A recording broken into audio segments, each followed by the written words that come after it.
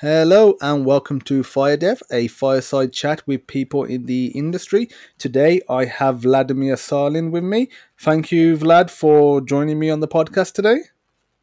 Yeah, thank you for inviting. No problem at all. So you work at WhatsApp. What do you do at WhatsApp? Yeah, I'm a software engineer at WhatsApp. My kind of main area that I'm looking after is in-app support experiences, which is relatively new, I should say. I think if you're kind of using WhatsApp for quite some time, you notice that the product gets a bit more complex. We have more features added. This is especially the case for like some countries around the world where we have more complicated flows and features where users really struggle to understand how to work with, let's say, with payments, with business, like business messaging, business communications. So we also kind of considering the diversity of WhatsApp audience around the world, we realized that it's really, really important for us to kind of catch up with the support experiences in the app, not just providing ticket support, but also educate users, provide help in more accessible ways in different places, and kind of help users solve the problem where it began. Yeah, so obviously everyone that's listening to the podcast has heard of WhatsApp. Probably everyone that's listening, has used it at some point. I know I use it a lot. So how does WhatsApp handle the immense amount of traffic it has? Because it is, an immense amount of traffic. It always seems to, be up and running, when I use it. I've personally never really had, I'm trying to think, but I don't think I've personally had ever any issues where I've launched the app and the app don't launch, or I'm trying to use it and I'm getting connection issues. I've had the odd time issues with Facebook.com, and even they've been rare. To be fair, Facebook's usually pretty good with, or Meta's now as it's called, good with keeping it up and running. But just talking about WhatsApp, how does he handle all of that? What's his strategy? And because it's doing something really well. Yeah, I think that's actually a part of this, secret sauce of the company, in a way that I think, like in essence, this boils down to like three main ingredients: like simple, private, and reliable. So, like keeping things simple lets you focus on what's really important. So, I think the core messaging, VoIP, like calling, video calling, is really the key part of WhatsApp, as it was, like as it all started with just private messaging as well. Um, as product gets more complicated, again, as I mentioned, this becomes a bit trickier with obviously things becoming feature rich, being more complicated. We have more functionality, more services involved, which kind of makes us double down on on quality and on reliability of that.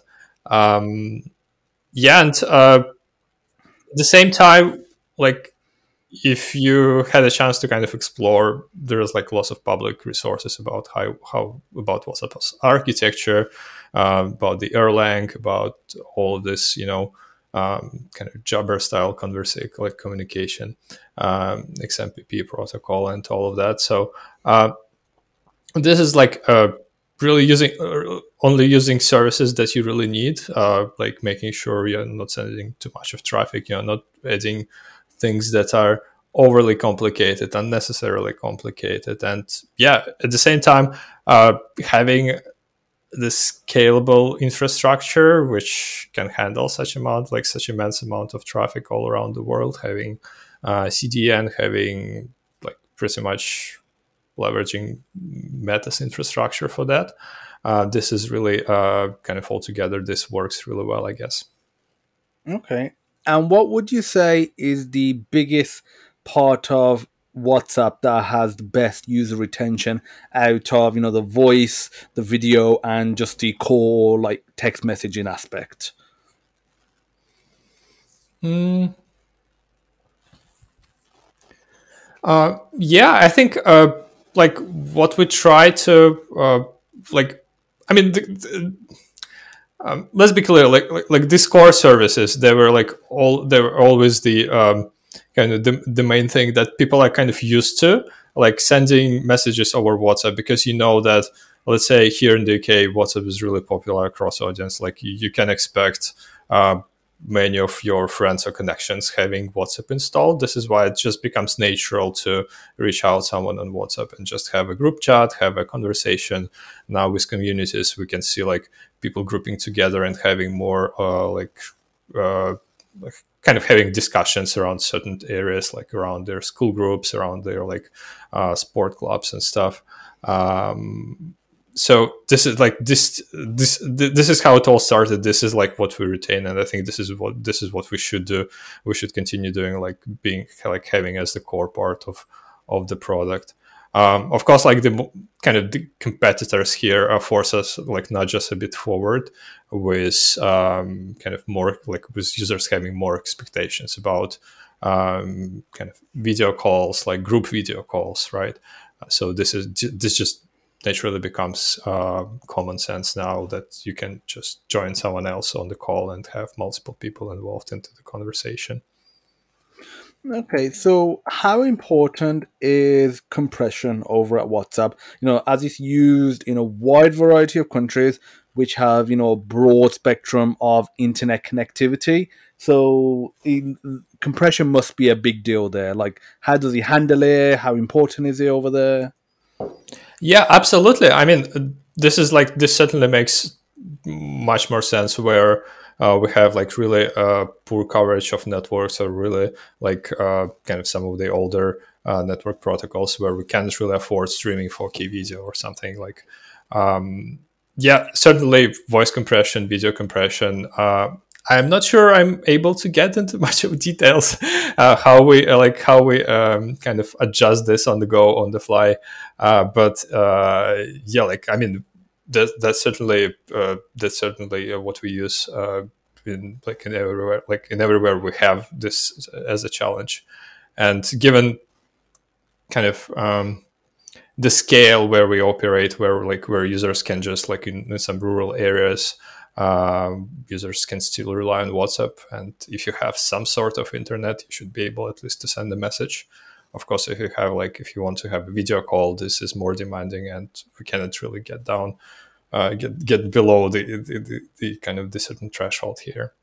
So yeah, I mean that's like no question, that's the key part, and I guess to all kinds of formats, video, images.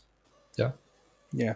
So WhatsApp is, free. Has there ever been any discussions internally of creating some sort of pro version? Because I remember when WhatsApp first came out, it was actually paid. I remember when you used to have to actually pay for it on the App Store, and then Facebook changed it to free. So has there ever been any discussion of making some sort of pro version with some sort of subscription model?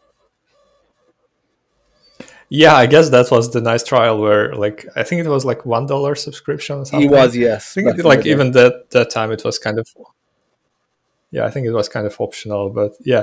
Anyways, yeah, I mean there is certainly like we discussed lots and lots of options to how it's called, to kind of monetize WhatsApp, right, in a way. But I think one thing is really important to understand, that like there is no, like if we talk about subscription, there is no one fits all model. Like asking $1 here in the UK is one thing, asking for like $1 somewhere in other countries might be kind of just nonsense. Like Yeah, big users deal are for not them. ready to pay, they don't know why they should pay.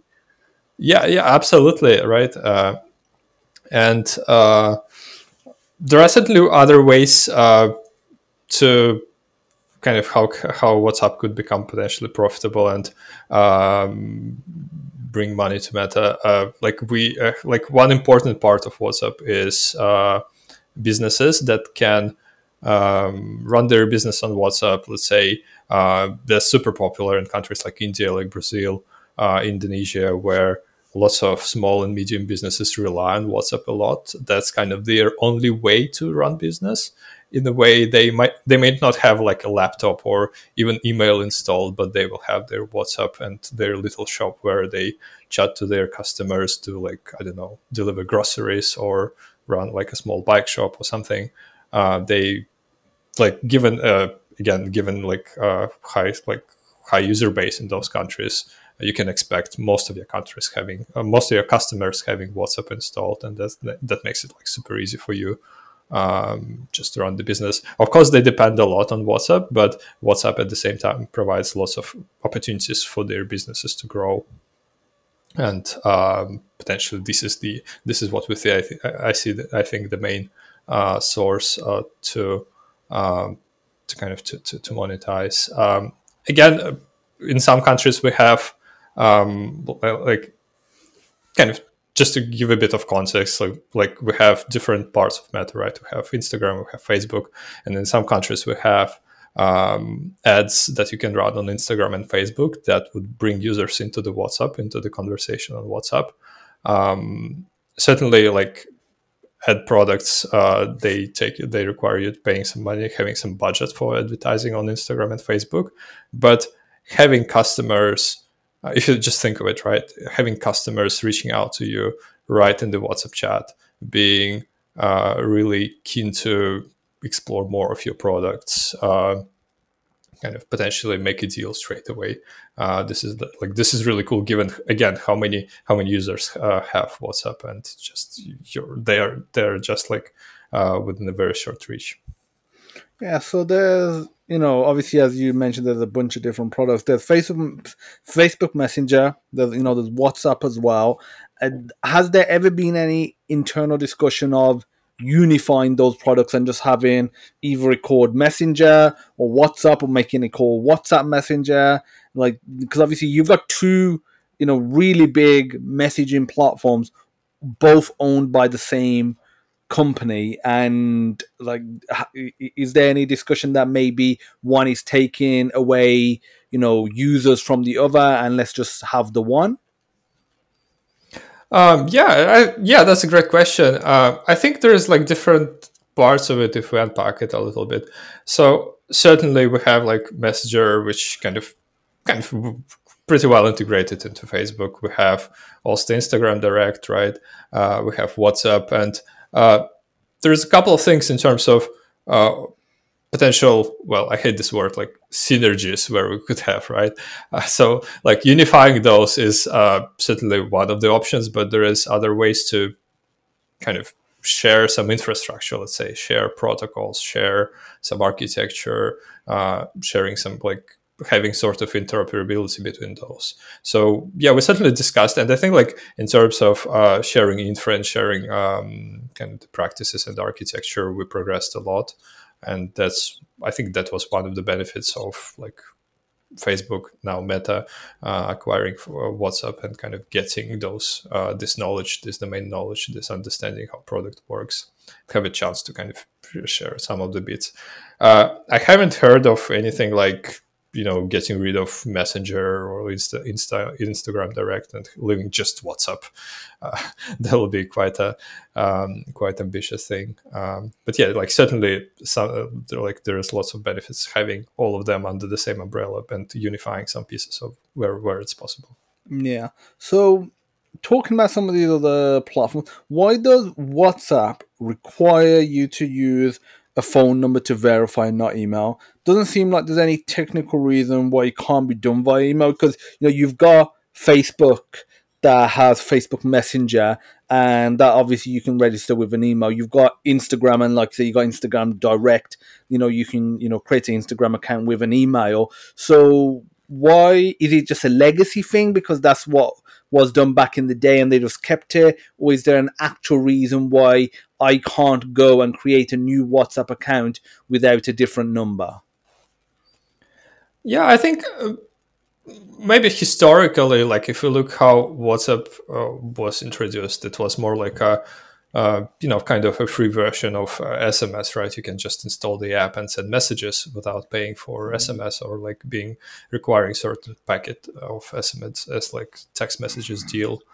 And I think this is where it kind of the phone number kind of naturally came up, right, as the way to contact people. This is what you used to ask for people in those days, back in the days, right? And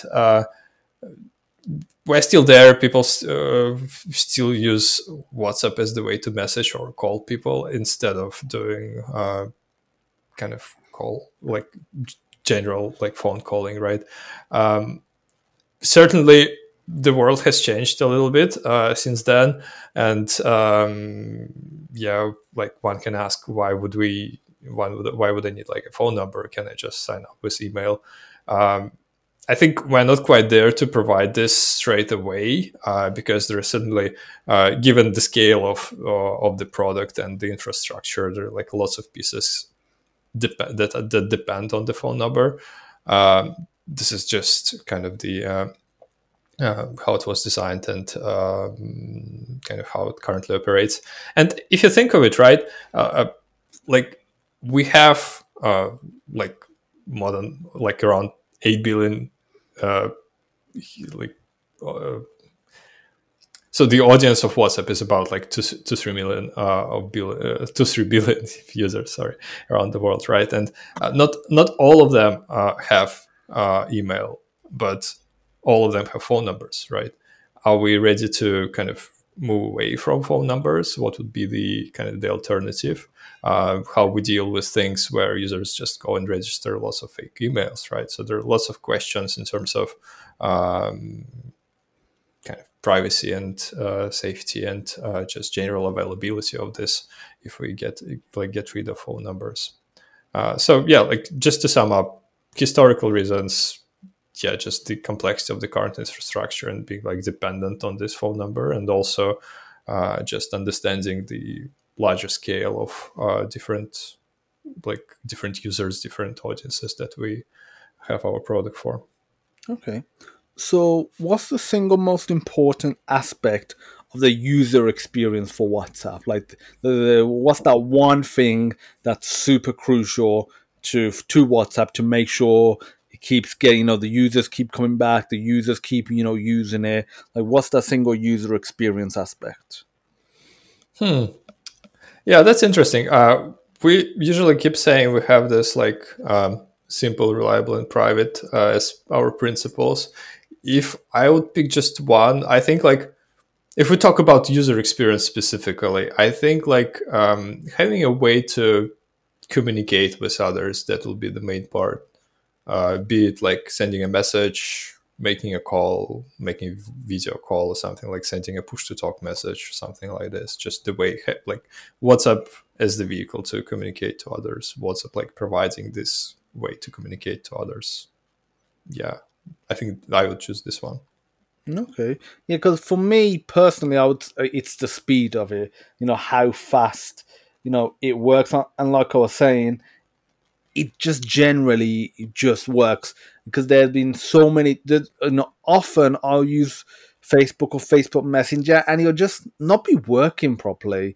Mm. There'll just be something on, and I think I never have an equivalent issue like that with WhatsApp. So the speed of it when I click the icon and it loads up fast. It's like Amazon is for retail. It just loads up fast. There's very little time for me to even reconsider using something else because it just opens and I'm like, oh, I'm ready to go.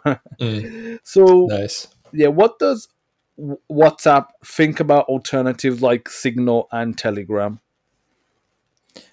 Yeah, I mean, let's be clear. I think we treat them as obviously as competitors on the market, and we yeah, like we embrace fair competition. And as the products get bigger and feature rich, we have to kind of deal with this, like acknowledge this, and understand how we can like provide the same level of quality, the same level of features for our users, and the same experience. So yeah. Okay.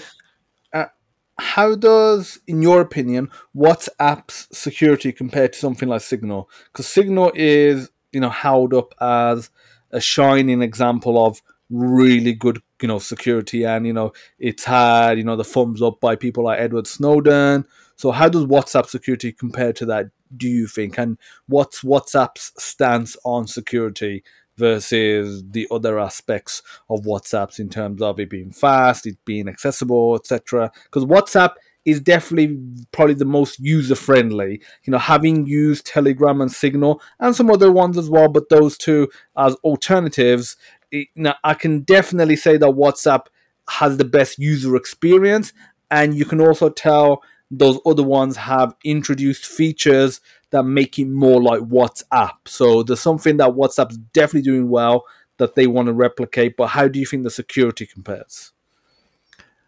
Yeah, I see. I think like personally, if we think of those like three apps, right? So Signal has lots of things on top of, let's say, end-to-end encryption. They have like additional security features with.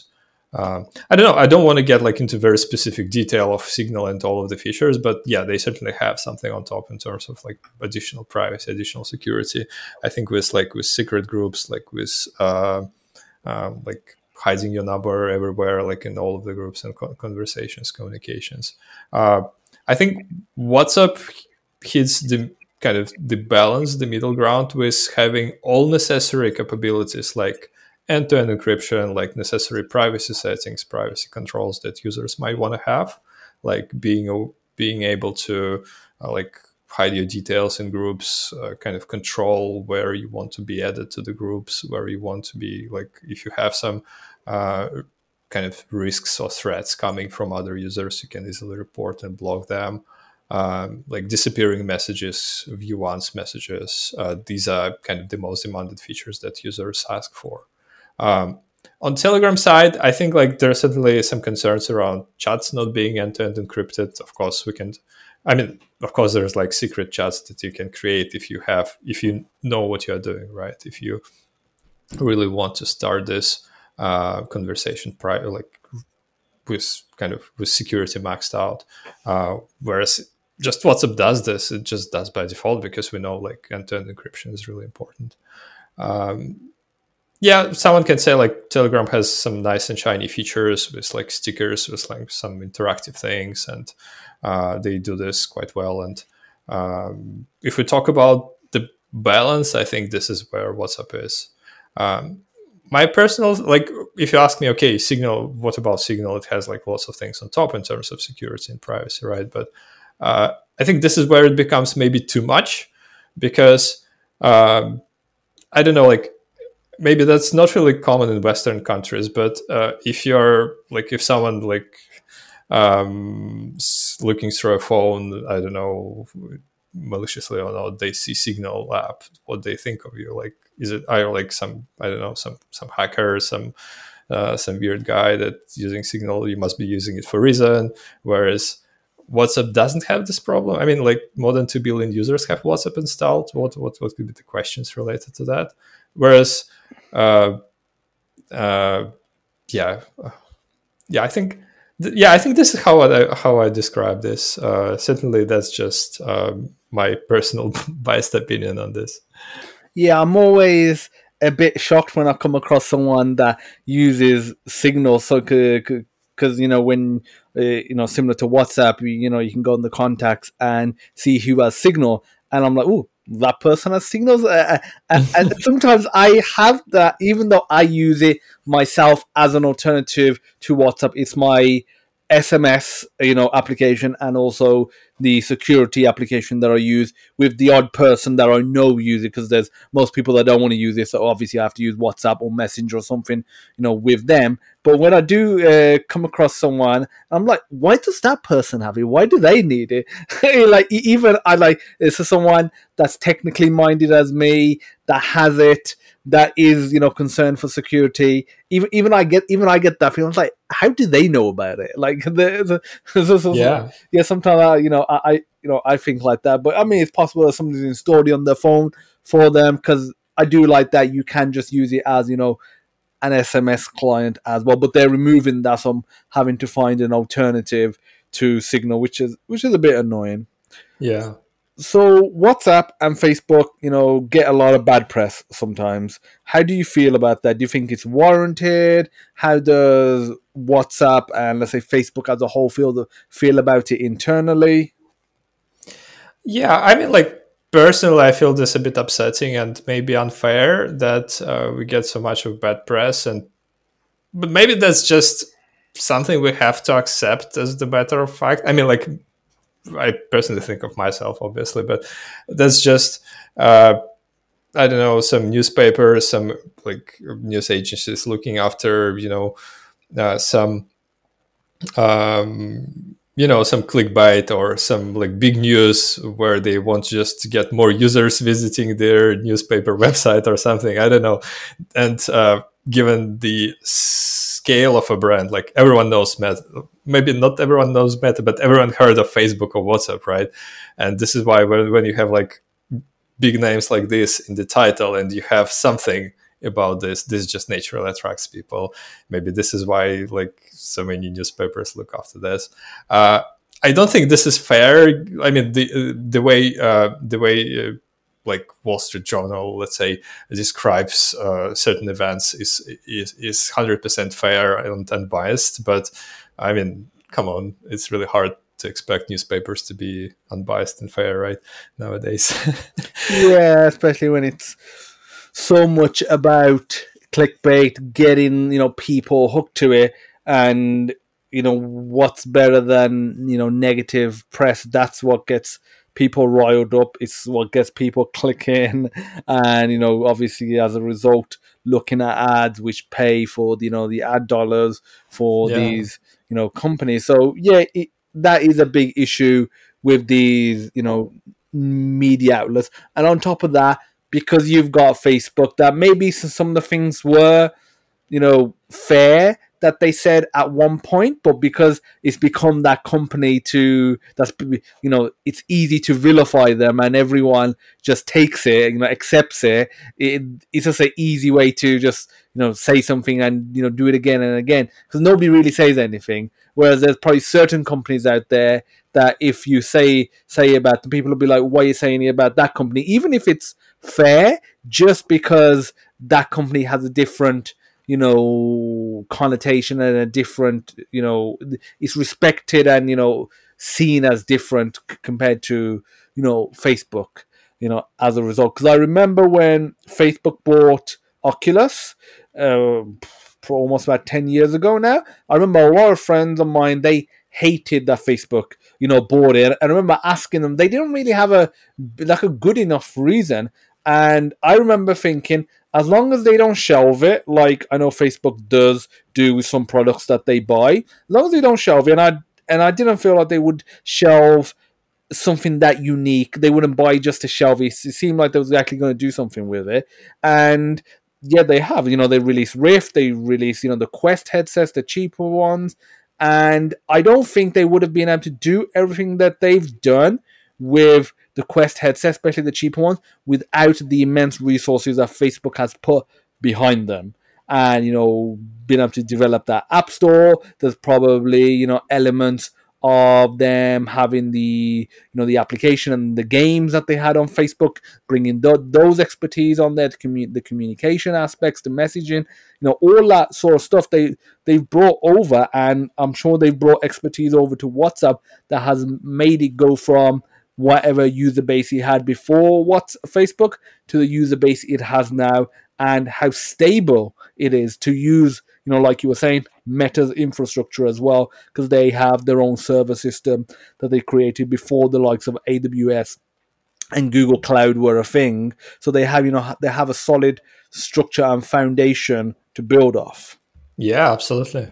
So how many employees does WhatsApp have, and how many of those are developers, would you say? Wow. I might not have like exact numbers, but I think like the two larger sites we have, like the engineering sites, is certainly MPK, Menlo Park, California, and London side. So we have lots of engineers here. I think like hundreds of engineers in both sides. Like the London office in particular, we have like also satellite remote offices around Europe that where we closely collaborate. Yeah, like hundreds of engineers, and yeah, I think it does answer your question. Okay, fair enough. Yeah, because it feels like they've, it's a much smaller scale to, Facebook and all the things they're doing, and even Oculus. But obviously, and I feel like obviously a big part of WhatsApp will be developers, because ultimately they're going to have, user experience, user UI designers, etc. But I think the focus is obviously on the coding, is on the tech, and making sure that's as solid as possible, making sure that's working as well as possible as well. Yeah, for sure. I think like WhatsApp still preserves this kind of, I would say, quite unique trait if we look at the kind of ratio of developers compared to the users that we serve. So I think this still stays quite unique to WhatsApp. Okay. So, is there any crossover between WhatsApp and other Meta products with, the employees and teams? Yeah, I mean, we have collaboration around different areas. In terms of like support, we have like we explore some ways to kind of to collaborate to share some infra, share some platforms, ways of working. There is like massive collaboration in terms of privacy because I guess as many of our audience aware, we have like certain privacy complications associated with meta, like more like different like governments and kind of regulators are kind of looking at Meta and WhatsApp specifically, how we share users' data, whether we share this or not. Do we really? Is it really the thing that we don't share WhatsApp user data with Meta? And like doing like running some audits, like doing like some like investigations and trying to find the ways where we actually do this or not, and just trying to figure this out. So in terms of privacy, we also collaborate closely, but this is just to make sure we do things right and we comply with what we say publicly, with our public statements. And when these like audits and everything come into place, we do so effectively. And because if you imagine like doing a privacy audit at the meta scale, it's a huge thing, and this is where like this wouldn't be just possible without collaborating on this. So I think, yeah, privacy is another big thing where we share lots of things in terms Okay. of ways of working. Is your role remote? um, it's not strictly remote, I would say.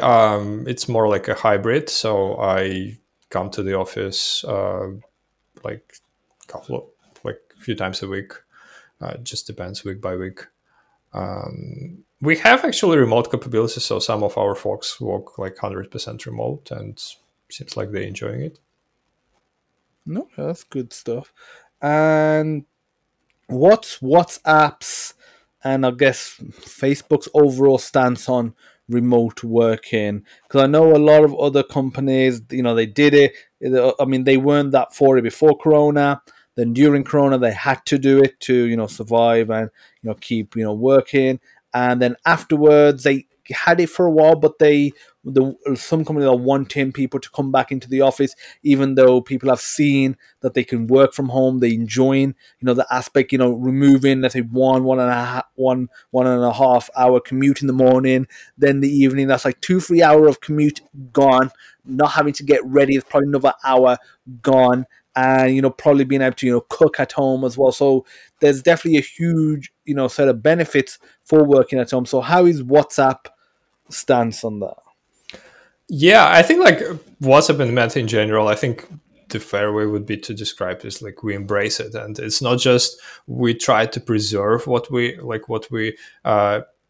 employees had during Corona time and where everyone had to work remotely. We try to make it sustainable so people are comfortable with, kind of on the both sides, right? Because if you imagine if you are in the office, you're sitting in the room, you have a nice conversation, and people on the call may just feel a bit kind of not included into the conversation. So we have kind of just general culture to include those people, to have to have tooling, to have all necessary tooling to run video conferencing, to do this in VR, and like we use our own devices like Oculus to you can join like the meeting in Oculus, and like this, I think this is like really cool, and this provides even more ways to be kind of a part of a conversation.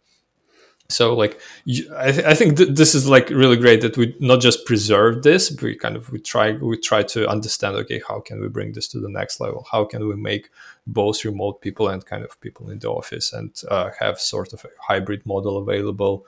I think we also expanded the number of countries where we kind of allow people to work remotely from, because obviously there is, like, given the scale of the company, there are so many different countries, different legislations, different rules and stuff. So it's kind of a bit complicated to allow everyone around the world, but at least we try to kind of provide as much flexibility as it's reasonable. Do you get many, colleagues and employees that put on an Oculus headset for the meetings? I've always wondered about that. Yeah, I think like we have some of the people I know, they occasionally join meetings like in VR. Like I personally uh, don't do this because yeah, I feel like I'm a bit like old school, old tech in this way. I don't even have an Oculus device at home. Shame on me. Fair enough. What's it actually like working on WhatsApp? Day to day, what's the experience like? How does it compare to other companies you've worked at in the past? Oh, yeah. I mean, that's such a broad question. I don't know where to start. I think, like, generally, it depends. Well, it very much depends on your role and what you're doing. Like, as a software engineer, obviously, we do write code. We do collaborate on design, on like technical discussion, on like writing some documents to kind of document the design and like do some nice diagrams and, yeah, make sure we're kind of all aligned, all on the same page. Um, yeah, it's really hard to find something really special about that. Like compared to my previous experiences, um, yeah, like writing code still stays, writing documents still stays, joining meetings and conversations kind of also the same. Um, yeah, I think like we try to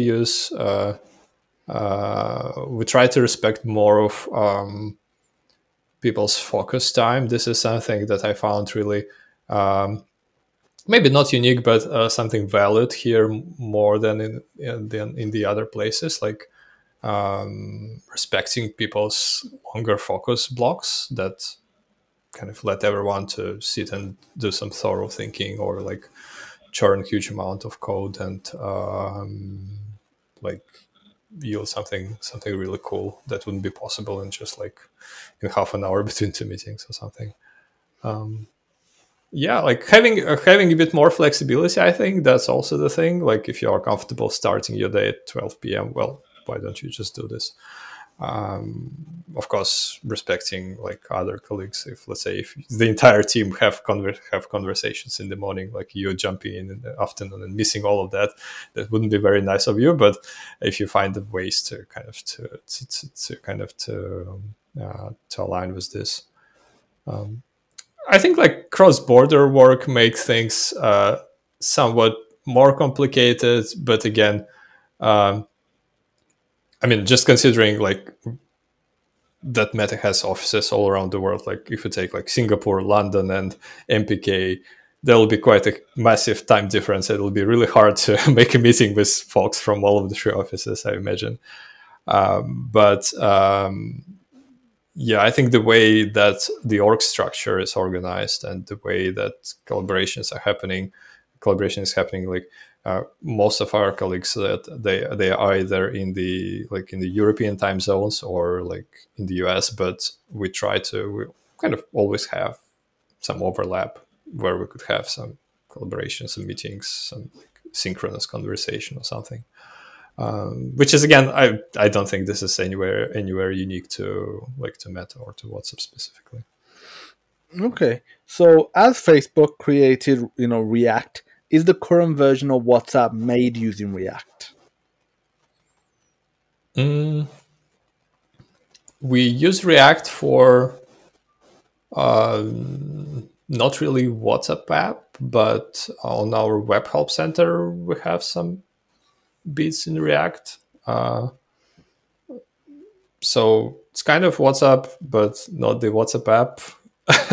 Well, technically, you can load the help center in the web view, so it kind of becomes in the app. Which, I mean, yeah, we kind of do use React in WhatsApp, but not for the app itself.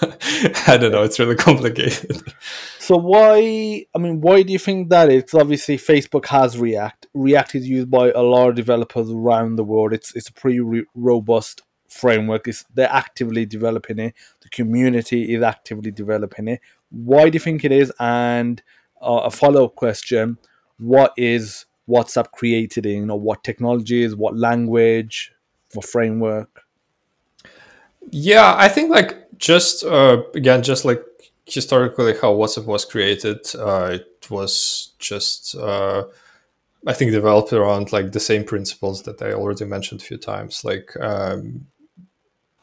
that like bringing in the framework like React into the app is um, something that would be a massive change, massive shift in terms of like the ways of working for like for developers. Let's say if we talk about React Native, like ramping up with like making everyone to ramp up with React Native is quite a high thing, high investment, and also kind of reworking the entire product to stick with a React Native is also quite a challenge. I think like also if we talk about our larger user base, like having React Native based app distributed all around the world and making sure that it all works on all kinds of devices that we support, including some old versions of Android, some old versions of like of phones that our users have. Would we be able to provide the same quality of kind of the same reliability, the same capabilities in terms of like like compression, the same protocols? How would we balance this, having something in native versus having something in React, right? So all sorts of there are like so many dimensions that where we need to kind of think thoroughly. I wouldn't say this is impossible, but this really needs to be quite a uh, there should be certain value in this, right? Not just like use the framework that Meta uses like elsewhere. Um, I think the second part of your question was what specific technology WhatsApp is kind And of lang bringing. programming language, etc. Yeah, yeah, exactly. Yeah, I was just about to answer this. I think like probably WhatsApp is the biggest user of Erlang language and the infrastructure built around this, which is still a thing. And we still rely a lot on it. And I guess the core principles, how the language was just designed and the infrastructure around this was designed, I think this is a very nice fit for WhatsApp. And I don't know. Again, there must be some really strong reason to step away from this onto something else and like rework WhatsApp to use, I don't know, some other language. Fair enough. So, what is your ideal coding setup? What does it look like in terms of, monitors, vertical monitors, IDEs, text editors, that sort of stuff? Oh, I'm a super boring person in this regard. So I use VS Code for coding. I use like a single monitor that I'm having in front of me right now. That's like 32-inch bank. I use Logitech MX case and the same mouse from the same kind of set. Just a typical chair, and yeah, also I use a standing desk. So I kind of have a separate laptop stand nearby where I kind of switch between sitting and standing, so I could have a bit of a movement throughout the day and kind of. I usually join meetings when I'm standing from the laptop and spend most of the time in front of the monitor. But again, it's like super boring. Fair enough. And did you go to university? If so, what did you study? Yeah, I went to university and I got my specialist degree. This is kind of neither bachelor or neither or master. It's something in between. That's kind of was a common thing in some Eastern European countries where I'm from. I went further and I got PhD. It's not really the exact PhD. It's like a PhD equivalent that we had. It's called like candidate of sciences. So I was studying kind of what we would call computer science nowadays. Yeah, I think that's the closest equivalent. Maybe a bit more into mathematics and algebra and stuff like that. Okay, fair enough.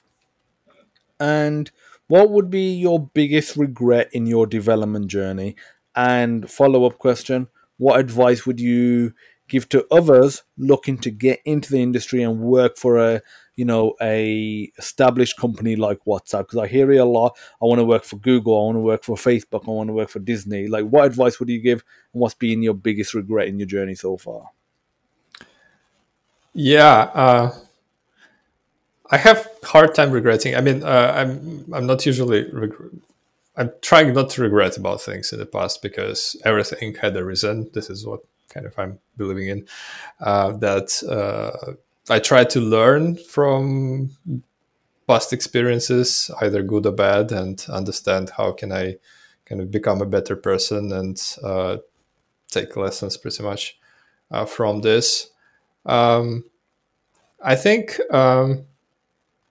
Yeah, if you asked me what would I change in my past, like, in my previous kind of developer journey, maybe I would say like code more in some periods of my life, of my career, where like there were moments where I kind of went into this like tech lead journey and almost stopped coding for quite some time. And I it was quite a surprise that I how quickly uh, I started to lose like kind of the grasp in coding, and I was still like taking part in code reviews and like in like some technical like in system design discussion, but being hands on with the coding, I think this is like this is quite important. And um, yeah, I think that was quite a thing that I would change maybe. In terms of like giving advice to young people who are just about to start with the industry, if you have a chance, get an internship with any company as early as you can while you are at uni. This would build you tons of connections that would give you tons of practical knowledge and exposure to how companies work, how work on the like software products or systems, and just generally understand how things get done outside of your like IDE, and outside of some pet projects. Yeah, I would say that's something I wish I had in the past, but I didn't have. Maybe I didn't. I haven't thought of this much at my days back in uni, but yeah, that's something I see. Like folks who join Meta WhatsApp for internship, they get so much in this like 12 weeks of internship, let's say. It's so intense, but they I think they thrive. They get lots of practical knowledge, they get lots of connections, they get lots of excitement about what we can do, where we can go in the future, what are the kind of the technologies being available. And I think the best part that you're not really locked for a long period of time. You can just next year you can go to another company and just keep changing things. And it's a bit harder to do when you have like established life, when you kind of become more like a adult and start to having like a family, some commitments, some obligations, where you cannot really just join and work for fun or something. Oh yeah, Yeah. for sure. So that's all my more specific WhatsApp questions.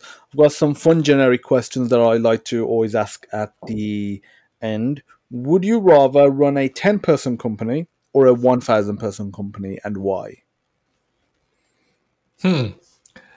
I think I would start with 10-person company and grow it to 1,000-person company. I mean, it's not really. I think I would choose whatever helps me to get to the goal. I would consider starting a company if I wanted to do, like, if I want to kind of achieve certain goal and like in bringing new product to the market, like doing something that I really wanted to have, like making an app that I really wanted to use for myself. And if this needs just 10%, well, that's cool. Let's start with 10%. If this needs to grow or like has a chance to grow globally and become like a worldwide thing that helps like millions of people around the world, well, we'll probably need like a bit more than 10%, like maybe 100 or maybe up to 1,000 or maybe even more, right? So I think it's not kind of set in stone. Yeah, okay, fair enough. Would you rather have 5 million? So you're in the UK, so let's go with British pounds. Would you rather have £5 million up front or 500,000 a year for the rest of your life?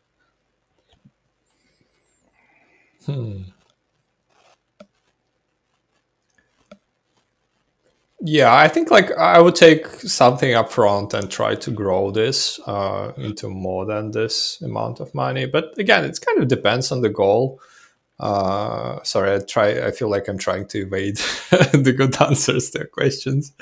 But yeah, like I think there's still value in like taking something and growing into something, like making it better and yeah, making it a bigger thing. I think like having something granted till the end of your life is a bit misleading. That it makes you feel like way too relaxed that you have some guaranteed income, whereas having something for a start and has like having an opportunity to kind of evolve into something that makes it a bit more of a fun game. That's for me. Okay. So, what's your favorite board game if you're into board games? Yeah, I'm not much into board games, but I have some favorites. I really like Ticket to Ride. It's yeah, just generally I like travel and like Ticket to Ride Europe. I think yeah, that's just like good way to explore geography a little bit, understand how different countries could be connected, different ways of travel, and I think that's also uh, every time you play, you find some interesting uh, kind of makes you kind of think about potentially your next journey or something like this. Okay. I mean, I've never heard of that game. I've just had a quick Google. I'm gonna check that. I'm probably gonna watch some YouTube videos on it because I'm always looking for a good new board game. It's Yeah, not that we've got plenty already, but we're looking for another one for the collection. yeah, check it out. Yeah. So, what's your favorite video game? Again, if you're into video games. I think I'm not playing video games for a couple years by now. The last one I played was a Pass of Exile, which was kind of a I don't know if that's the fair way to describe it. Kind of a spin-off from Diablo, to that kind of preserves a bit of the same theme, that kind of you're going like slashing some of the nasty monsters and stuff, and kind of has a bit of a expanded tree how you can like grow your character and like try out different paths. This is, I guess, this is where the name from. Um, the one that really consumed lots of my time in teenage was World of Warcraft. Yeah, I spent like hours and hours playing it every day with friends. And as the game grew and new expansions were added, this became just worse and worse. But until I quit at some point. Fair enough. Not much into gaming these days. Concentrating on, work, I guess. Yeah, I would like, if you ask me what I would try next, I think I would pick Microsoft Flight Simulator. It's like it's in my bucket list when I don't know when I retire, if it's still going to be a thing. I don't know. Yeah, I mean, it feels like it's been going on forever, the flight simulator game. So I don't think they're going away anytime soon. And I love that you can get the Microsoft Game Pass, and you can get these great games. You get Halo, you get Flight Simulator, you got Atomic Heart now, and you get so many great titles Mm. on there. Forza just for free. So you don't even have to invest that much into the software side. You can just get the Game Pass, Yeah. and you get a lot of value, which is good for people that aren't the hardcore gamers or not that hardcore anymore. They're going to jump into it now and again, and they don't want to be spending 50, 60, 70, maybe even $100, or like 60, 70 quid every single time just to try a game out, and they might not like it. With the Game Pass, you gain so many great games. You gain Stalker 2 when that comes out, and so many other great titles. Yeah, sounds cool. Final question, or a question that I always love asking everyone: does money buy you happiness, and why? And on top of that, what does a good life mean to you? Yeah, that's a great one to have in the end. Yeah, I think like the first part, does money buy you happiness? I personally treat money more like a resource that you sometimes need more of, like sometimes you need less of it. It gives you a certain level of happiness until it stops being doing so. I don't know, like when you have like the way I um, kind of think of this, when you don't have money and you just like you have some basic necessities that you have to cover. This is why you're looking very much for this. You cover this, you cover that. Once you kind of working all the way up, this just becomes no longer um, kind of no longer essential, but this becomes more like a resource to like for joy, to like get you something more, something maybe there's something that you wanted, something that you just um, yeah, something that you always wanted but couldn't get. And once you get to this, maybe this doesn't give you much that you, because situation changed, something you wanted like ages before no longer interesting you now, so it doesn't really make you happy at this point. Maybe it makes, but just a little bit, and maybe not compared to the uh, resources, not compared to the investment that you put in to get this money. So it's not always the case. um, what was the second part? What does a good life mean to you? Oh wow.